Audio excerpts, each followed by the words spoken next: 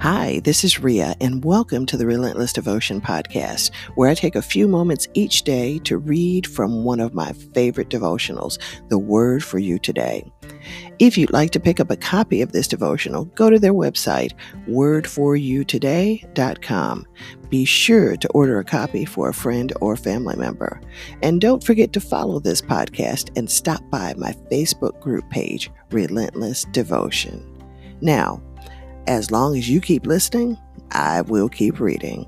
Let's get to today's reading.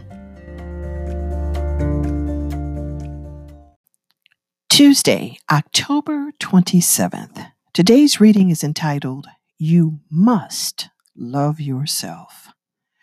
The verse comes to us from Matthew 22nd chapter, 39th verse, New Living Translation. Love yourself.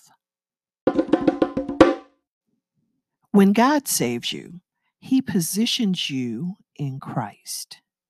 From that moment on, He views you as being righteous, not because of your own righteousness, but that which is through faith in Christ, the righteousness which comes from God.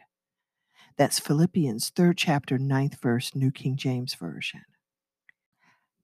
When some of you were growing up, you may have had parents that gave you the impression that if you were good enough, they would love and accept you.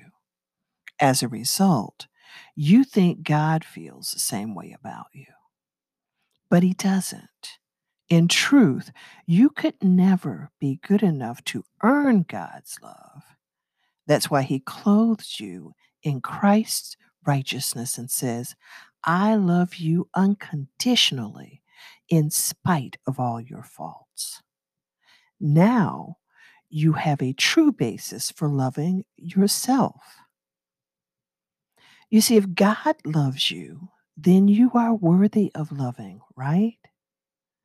That means you can love yourself. And in fact, you must, because you can only give love to others from the wellspring of your own self-esteem. In other words, you can't give what you don't have.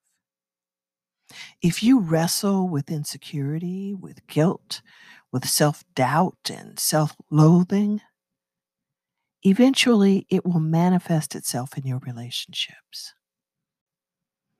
God's love gives you a mental image of yourself that enables and empowers you to give and receive love from others.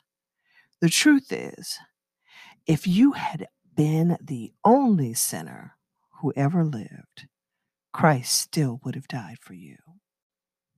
And when that truly dawns on you, you'll start to love yourself and develop into the fullness of your God-given potential.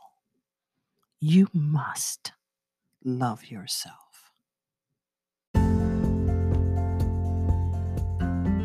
And that's our reading for today. Until tomorrow, be healthy, be happy, be relentless. God bless you.